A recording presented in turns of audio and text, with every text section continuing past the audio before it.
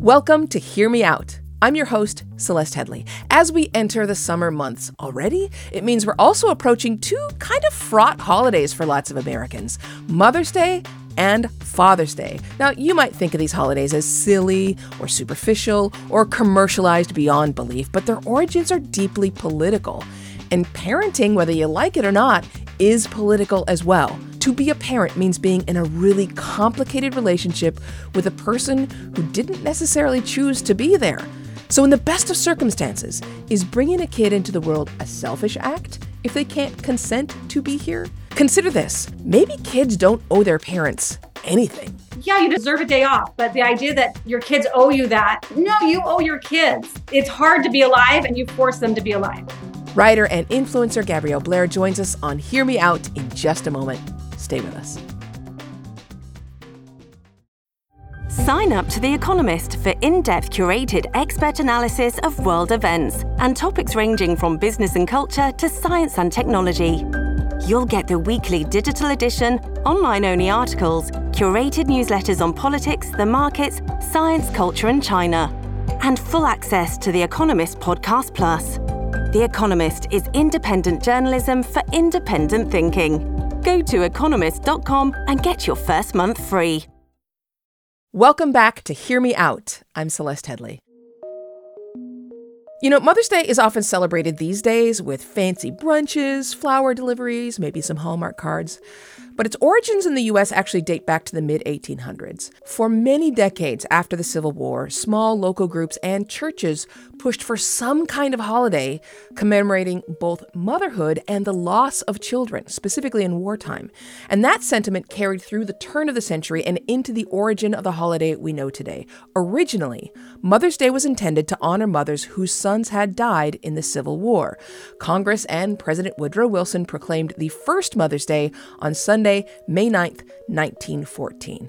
And we know how President Wilson expected us to celebrate because he wrote, "We do invite the people of the United States to display the flag at their homes or other suitable places on the second Sunday in May as a public expression of our love and reverence for the mothers of our country." Since then, of course, the flag has been replaced with chocolate and burnt toast served to you in bed. But for the record, Father's Day didn't become official in this country until 1972. And there had been a lot of complaining about that by politicians who were often fathers, and others who felt they'd been excluded from this whole federal holiday circuit. So both Father's Day and Mother's Day may be Hallmark holidays now, but they're also intrinsically political from the beginning. Raising a child is a political act these days, not to mention choosing whether to make one or bring one into the world. Now, just about any parent will tell you that they have made countless sacrifices for their children, and they would make countless more, regardless of how old the kid or adult is. But as we approach the summer season of parenting holidays, it's worth remembering that there are two independent people involved in a parent-child relationship, and one of them did not ask to be involved. We know what parents owe their kids, though that's up for debate by some people, of course. But the question we want to ask is, what do children owe their parents? And is it an inherently selfish act, in at least some sense, to bring a child into the world in the first place? So to tackle that, we are joined by Gabrielle Blair, founder of DesignMom.com and author of Ejaculate Responsibly. Great way to start this conversation. Welcome. Thank you for having me. So glad to be here. So for those who don't know about your work, tell us what you do. Well, I am a mother of 6. So if we're talking about parenthood and making selfish decisions to have kids, I have experience with that. I founded Design Mom in 2006, and I've been working online, writing, designing since then. And Design Mom is still going strong. It's a blog and on social presences, but I'm also an author. The book you mentioned is my second book, and it's been really fun to promote it. It's starting a lot of great conversations. Yeah, and it's kind of like the perfect hear me out premise, right? This spicy, controversial opinion, possibly unpopular. And then it's like, wait, hear me out. And you make a really good argument, which brings us to the opinion that you bring to us today, which I know is going to immediately catch the ears of a number of people. And your argument is that children don't owe their parents a damn thing. Right? That's right. Okay. Why do you say this? Well, It starts with this. Your kids didn't have a choice to be here. You forced them to come here. You literally forced them to come to your family. And they didn't get to choose you as parents. They don't get to choose the town they live in. They don't get to choose whether or not they have siblings or what the birth order is of the siblings. They don't get to choose the socioeconomic status that they grew up in, the geographic location, the country. They really have no choice in any of this. And you force them there. And the reason you force them there, in my opinion, is for selfish reasons. You want a child. You want to raise a child. You want the experience of raising a child. Whatever is motivating you, you want that. You want that. And so you have the child. It's this selfish act ultimately. And I have 6 kids, so I've done this selfishly 6 times. And I get it. It's like, it's evolution. It's how we, continue the human race. This is how it works. We have these instincts to procreate and raise children. Great, terrific. But that doesn't change the fact that your kids didn't have a choice to be here. And we hope they love being here. We hope they love life and that you do everything possible to make a terrific life for them where they get to grow and thrive and love their life. But we know that's not always the case. A lot of people don't love their life, don't love the situation they grow up in, have a lot of trauma and grief because of it. And they have to work through that as adults, or even as children, they have to start working through that. And the idea that children owe their parents something is, for me, it just feels illogical. If I forced someone to be somewhere, the idea that they owe me something just doesn't make sense to me. I owe them, they don't owe me. Okay, so I don't know yet if I agree with you or not. So I want to kind of pick apart exactly how far this goes. Let's start with religion, because you are Mormon, right? Yeah. And a lot of parents expect their children to adopt the religion that they belong to, right? And are disappointed and view and express that disappointment in a very number of ways, some of them quite harsh, when kids don't. So part of your opinion is saying kids don't need to believe what you believe. For sure, 100%. And we know statistically they don't. Children, are leaving religion, not just Mormonism, all religion in droves and droves. Gen Z is just not going to be as religious as their parents were. So for sure, they don't have to believe that. And if it doesn't make sense to you, I feel like an illustration that makes it maybe a little more clear is that if you are a family in America and you're a Christian family and you adopt a child from a country that practices Buddhism primarily, and then you're going to force that child to grow up as a Christian. Why? Like, why would they automatically be a Christian? Like, there's no reason. Culturally, they don't come from that. Historically, they don't come from that belief system. Why do they owe that to you? It's just so bizarre that we would force that on anyone. So for sure, your children don't have to believe what you believe. And hopefully you're a good person who believes good things, and maybe your children will believe those things too. But the reality is, in lots of cases, we don't want children to grow up believing the things their parents believe. There's those images of, white moms yelling at Ruby Bridges as she's being integrated into a school. And those moms raised kids. Those kids are still alive today. Some of those moms are still alive today. We hope those kids are not on the same wavelength as their parents. We hope those kids became adults who believe something very different from their parents. Religiously, that wouldn't be any different. Like, if your religion's teaching horrible things and you don't agree with those things, we hope you're speaking out about that, disagreeing with it, being vocal about that, choosing another religion or no religion if that's what's best for you. So oftentimes the disappointment that parents feel in their kids when they believe something very different is expressed as dishonoring their ancestors. What would your grandmother say, right? And in some cases that can be positive. Like, even though our family's Black and Jewish, I would never say the N-word because my grandfather would be, I can picture his face. So how does that affect this idea of honoring those who've come before you? I can't speak to a culture of we must honor our ancestors because it's not a culture that's American, really. That's not an American. If I'm thinking of my Asian friends who, some of them have come from cultures that really, really honor their parents. And I don't know that I was raised in that kind of culture. But I can also say you want to treat people with a baseline of respect, whether you're related to them or not. This is like, oh, there's a human being in front of me. that is experiencing life, and I'm experiencing life, and how do I treat them with respect or just as a human being? Certainly your children would owe you that, right? I mean, like, there's no reason to be cruel to someone for any reason. Like that's nothing that we need to do. But the idea that we owe a big Mother's Day gift, or that we should be fawning over our parents, I don't think our kids owe us that. It's really like, there's the idea that I'm good because I suffered. I'm a good mother because I sacrificed so much. If my kids only knew how much I've given up for them, I have an empty shell of a life because I've given everything to them. And there's that stereotype there's a stereotype of the mother saying, I didn't endure 12 hours of labor, and go through that just to have you speak to me that way. You're saying that's bogus. Right. Well, I'm saying that, that all I ask is they love and appreciate me for those sacrifices. Like, that's what we're demanding. But again, the kids didn't ask you to make any of those sacrifices. They didn't ask for any of this. So putting a burden or expectation on them that they will essentially worship you for sacrifices they didn't ask you to make is wrong.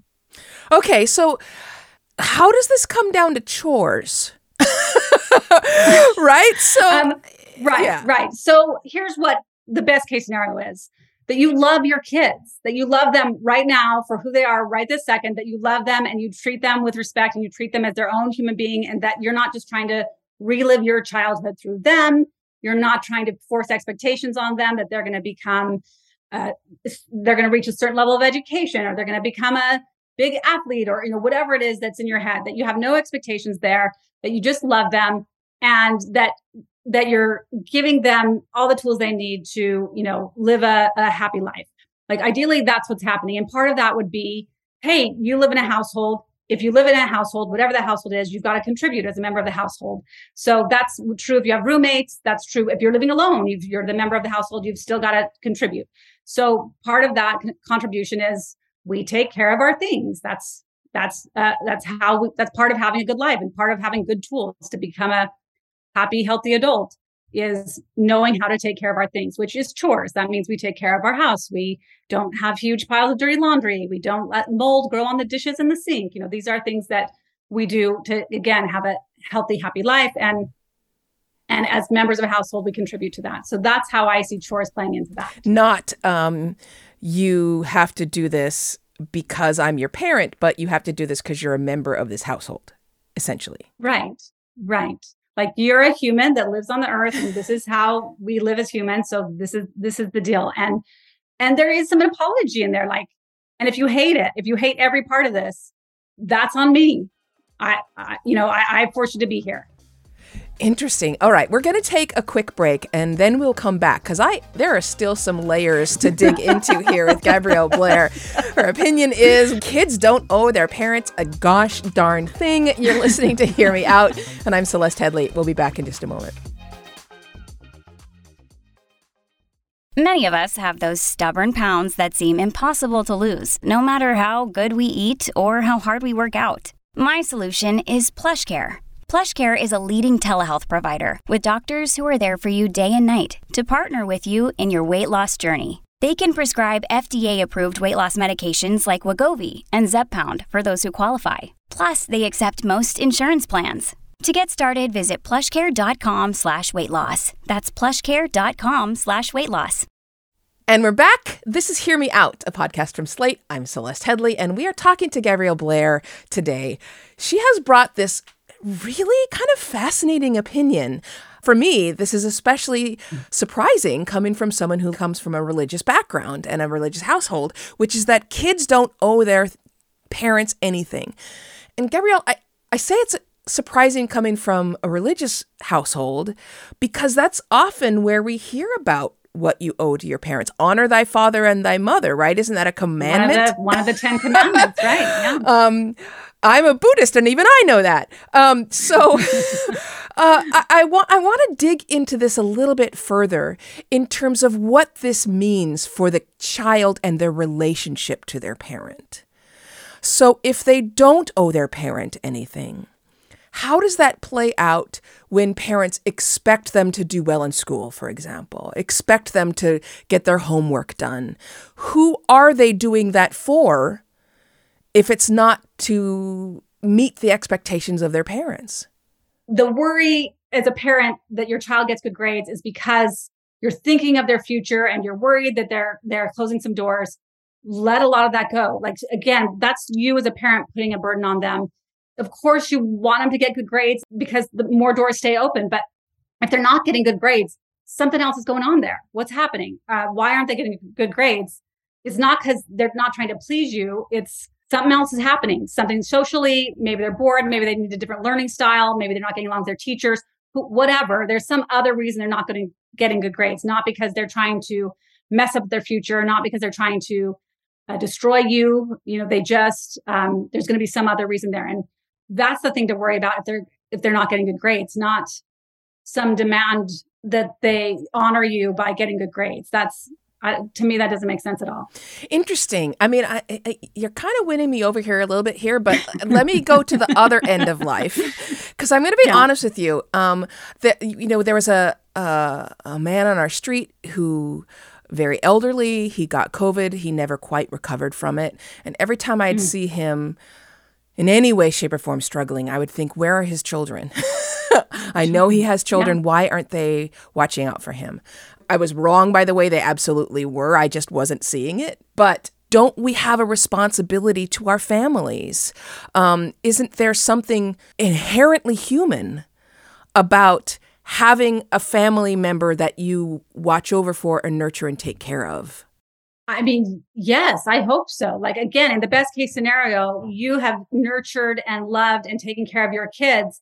And as you grow old, you continue having a great relationship with them. And they don't necessarily think of it as a burden to take care of you. They just want to take care of you. You have a great relationship in the same way you'd want to take care of a dear friend or any other loved one. When we see a parent sort of abandoned by their kids, were they ever close? I wonder. I wonder. Were they ever close? Is this a relationship that was ever good?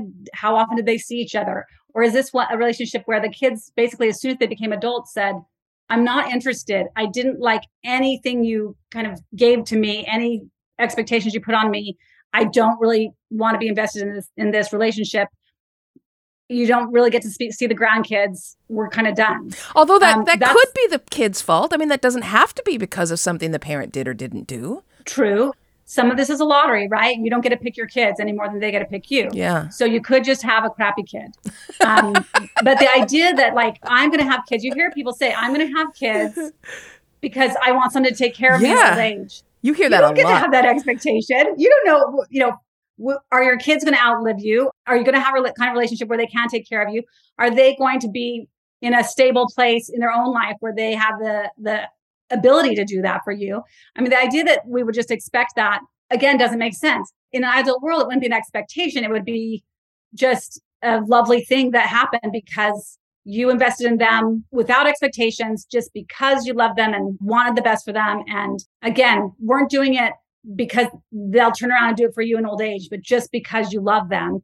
And then hopefully they return the favor. But if we had a culture, and I'm thinking of America here, where we were living, 3 and 4 generations together, I may have a different take on this. I may feel like, oh, it's different. It's a different relationship, but we don't have that. We raise our kids in isolation. It's super weird. I don't love it. Me either. And it's really expensive. Like, we live a lot longer than we used to. And from 75 on, it seems to get incredibly expensive medically. And maybe your kids are having to work full time to carry your medical bills or whatever it might be. It's just this expectation that they owe you that is just not true. Your kids, well, we know legally they don't. They can just say, yeah, no, we're done. And then you're just out of luck. But emotionally, they also don't owe you that. I don't want them to be cruel to you. I don't want them to be jerks to you. But you don't want them to be cruel or jerks to anybody.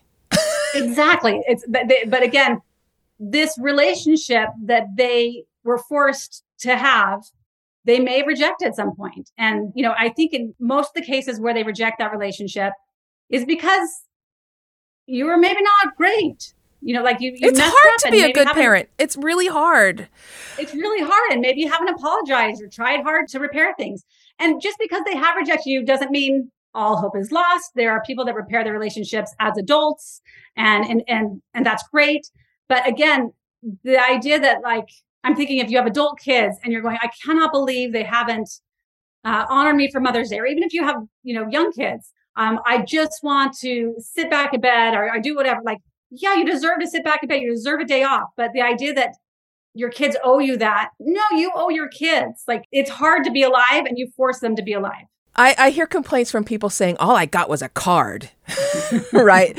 But let me take this a step further, which is that we're now in this era in which some women living in particular states may be forced to carry to term a pregnancy they didn't intend or want. In my case, my son was born because birth control is not 100% effective. It's not. Best accident that ever happened. I would never regret that, but that it wasn't intentional. Right. Does that change your view at all? I don't know if you've read the stats on it, but the outcomes for kids who were not wanted, who were basically like forced to a pregnancy that was basically forced to happen, it's not great. Like, what we want for all children is to come to parents who sought them out and wanted them. And even in your case, where you found out you're pregnant, embrace this situation, embrace this child, can say it was the best thing that ever happened to you. I mean, I don't know. And I want to backtrack and say, I don't know if you would describe your pregnancy as an unwanted pregnancy. Like, it might have been an accidental pregnancy, but I don't know that it was unwanted. In the cases where women are being forced to have the baby, I would call that an unwanted pregnancy. And the outcomes are not great. And will the kids love their parent? I have no idea. Will the parent love their kid? I'm more worried about that. And also not looking great. And I also want to dig into where that goes in terms of parents being inherently selfish, but we'll get into that after a break. There is so much to talk about here. My neurons are firing. We are talking to Gabrielle Blair about whether or not kids owe their parents anything. I'm Celeste Headlee. You're listening to Hear Me Out. Stay with us.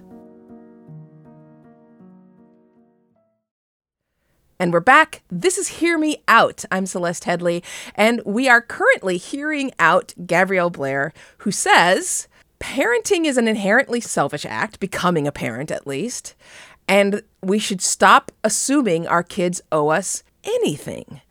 But I want to go back because we haven't touched on yet that statement of parenting is selfish.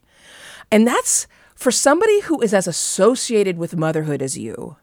Who runs a mommy blog, designmom.com, who writes and thinks about motherhood, who has 6 children, for gosh sake. To say that to become a parent is selfish is a shock to me. And I say that because, look, I was a single parent for most of my adult life.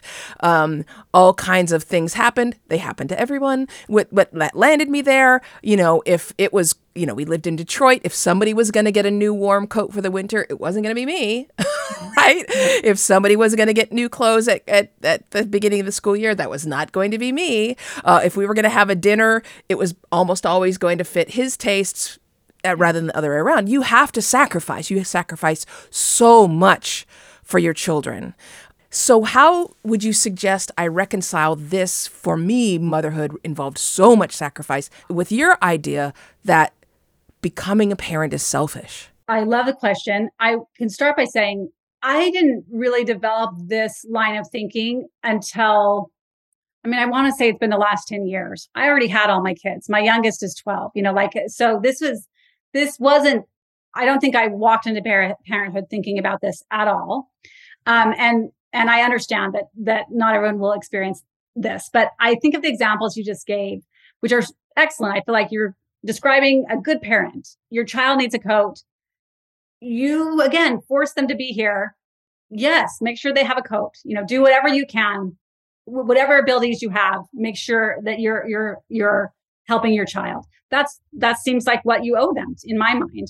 And those sacrifices are big. And I try to tell people to take parenthood super seriously. There's a chapter in my book where I say we don't talk about how dangerous pregnancy and childbirth are. And then it follows up with, we don't talk about how difficult and just unfathomably difficult motherhood is and parenthood is.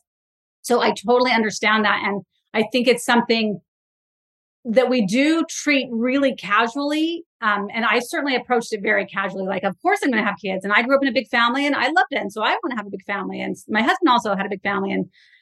And we never once considered like, hey, pregnancy is really dangerous. Maybe I shouldn't be risking my body like this. Like, it just didn't even occur to us. And anyway, so I think as a society, we do approach all of this too casually, that we should be talking very seriously, not just about the dangers of, the physical dangers of pregnancy and childbirth, but how hard parenting is. It is so hard. And it does require so much sacrifice and just so much time. And you can't really quantify it. And you like try and write down everything involved. And it's like, it's impossible. It's just so all encompassing. But again, your kids did not ask you to do that. Your kids did not say, we want you to dedicate the next 20 plus years of your life to me. That you chose to have this baby. Like, this is, and not you, I chose, not just you. I mean, I chose to have 6 babies. So if I'm mad that I need to make sure my kids have a new coat, or I feel like that's a sacrifice, it is, but I chose that. I chose that. I chose to have kids. I chose to live a life where I was going to need to make sacrifices. There are plenty of people who know they do not want to make those sacrifices and choose to have a child-free life, and more power to them. They are more mindful going in than I certainly was. That they say, hey, I've seen it. I see parenthood. I see what that looks like, and I'm opting out. We're getting towards the end of this conversation. I feel like this is a good place to go because child-free living for women is not uncontroversial. True. So often we hear quite blatantly politicians and religious leaders saying, this is our duty. We see throughout history women without children being seen as undervalued, not fulfilling their purpose on the earth. That's still happening today. Women are constantly asked as soon as they get married, are you going to have kids? When are you going to have kids? How many kids are you going to have? It's assumed often that if you're in your 30s or 40s as a female and married, you have kids. So that in and of itself is not unspicy of an opinion, especially for a mom with 6 kids. And I have to assume that you thought women should have children, but you don't. Oh, no, not at all. I mean, like, I love motherhood, and again, while I didn't consider like the dangers of it, or I didn't consider how much time or energy or, sacrifice it took, I definitely had a picture of what it's like to have a lot of kids. And I was seeking after that. Like, I went in intentionally looking for that. And I really enjoy being a mother. I love it. I have, even during the hard parts, I could see why I liked this, and I could see the goal. Like, during those years where the kids are really hard, those were tricky years for me. I did not love that stage.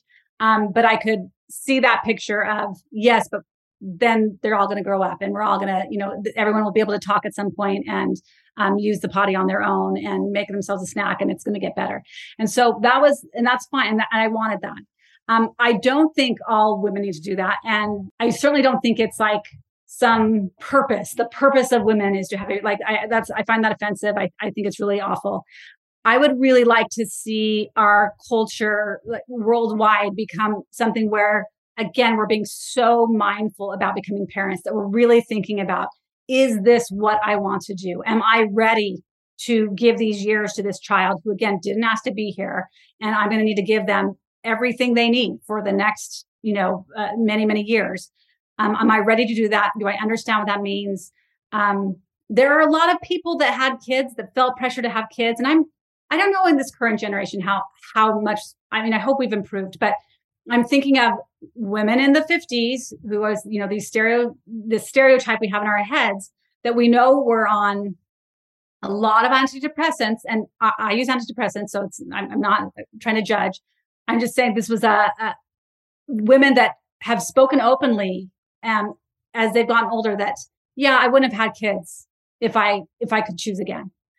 There were people that really shouldn't have had kids, or people that are, maybe they're a narcissist and they just shouldn't have kids. Like, they're not going to be able to parent in a way that they need to. We work from the assumption that everyone should have kids. I say we, like I'm thinking as a culture, we just need to have kids. Everyone should have kids. Kids is the best. Families are the best. And I wish that wasn't true. I wish we worked from a place of, again, being so mindful. Is now the time to have a kid? Should I have a child? I've thought really hard about this. Do I really want to do this? Do I have the support systems in place that I can, help this child thrive? What do I need to do? Do we have systems? And I mean support systems like as a culture. Do we have, paid family leave? Do we have pre-K care? Do we have, do we have childcare options? Because parenting shouldn't be as hard as it is.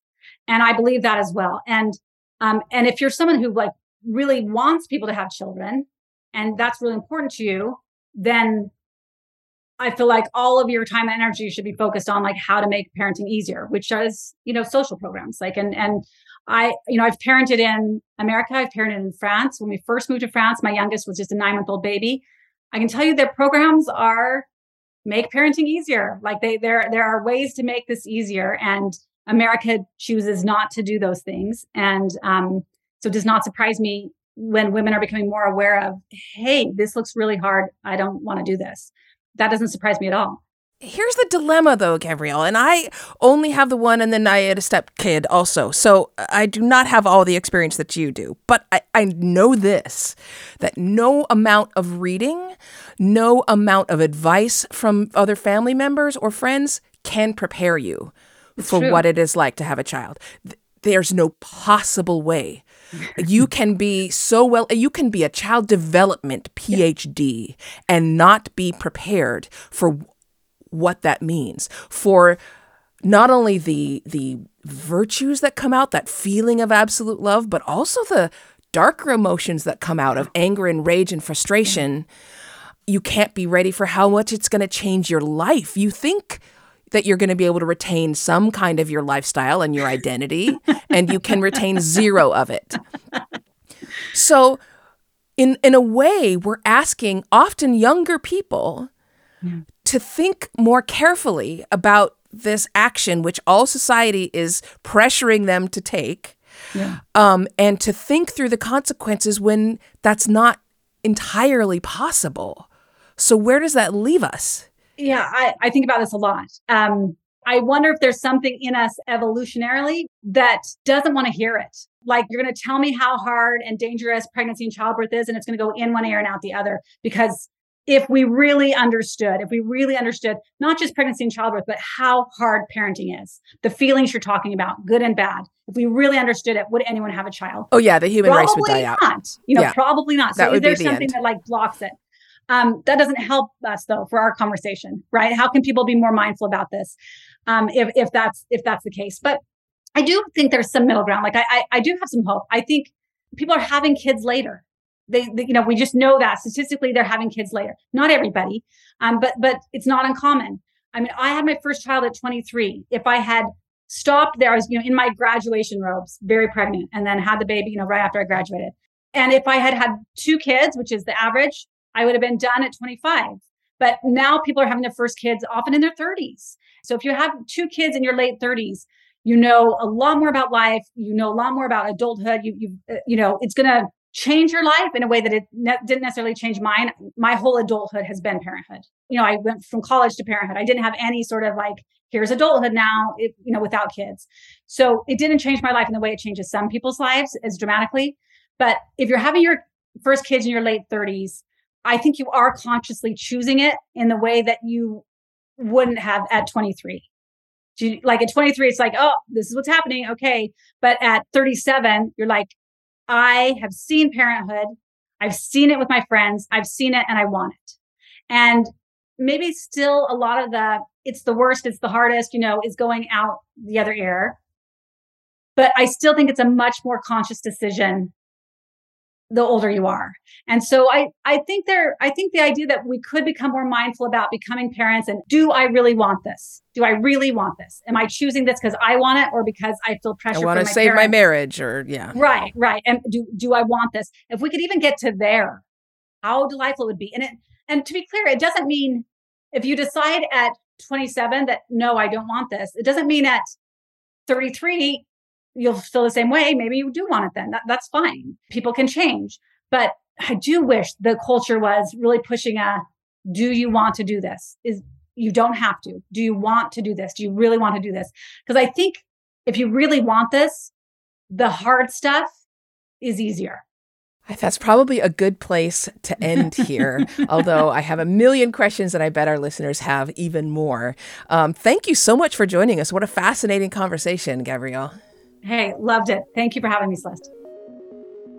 So talk about a conversation that really makes me think. Not just think, but I have so many questions rolling around in my head right now because Gabrielle's opinion is one that has all kinds of ripple effects, right? If it is true that kids don't owe their parents anything, then what? And then what? And then what? I'm going to be thinking about this for a long time. I want to say thanks to Gabrielle Blair for joining us. Look, if this made me think, I know it has made you think. So if you're having these thoughts, I want to hear them. I want to know what questions you have or what reflections you have. You can email us, and we want you to. It's hearmeout@slate.com. Some of you have used that email address already, and we're so glad that you have. We want to share part of an email we got about last week's episode on the war in Iraq. A listener named Adam wrote this. I'm an Iraq War veteran, one tour, very beginning of the war. Some of what Faisal said did ring true to me. No one mentioned us tossing out candy from our care packages to kids, and I don't remember anything about how Iraqis came up to us, kissed the tips of their fingers, stomped their feet, and would say, "Down Saddam," to us. He's right, Saddam had to go. But the way we went about it, it needs to be addressed that it was more than just faulty intelligence. That's a lazy headline. Thank you so much for writing in, Adam. If you're listening and you have feelings about Iraq or parenting, or maybe a topic that you want us to tackle, we would love to hear from you. Again, our email address is hearmeout@slate.com. Hear Me Out is a podcast from Slate. The show is produced by Maura Curry. Ben Richmond is the Senior Director of Podcast Operations, and Alicia Montgomery is VP of Slate Audio. I'm your host, Celeste Headlee. Until next time, speak your mind, but keep it open.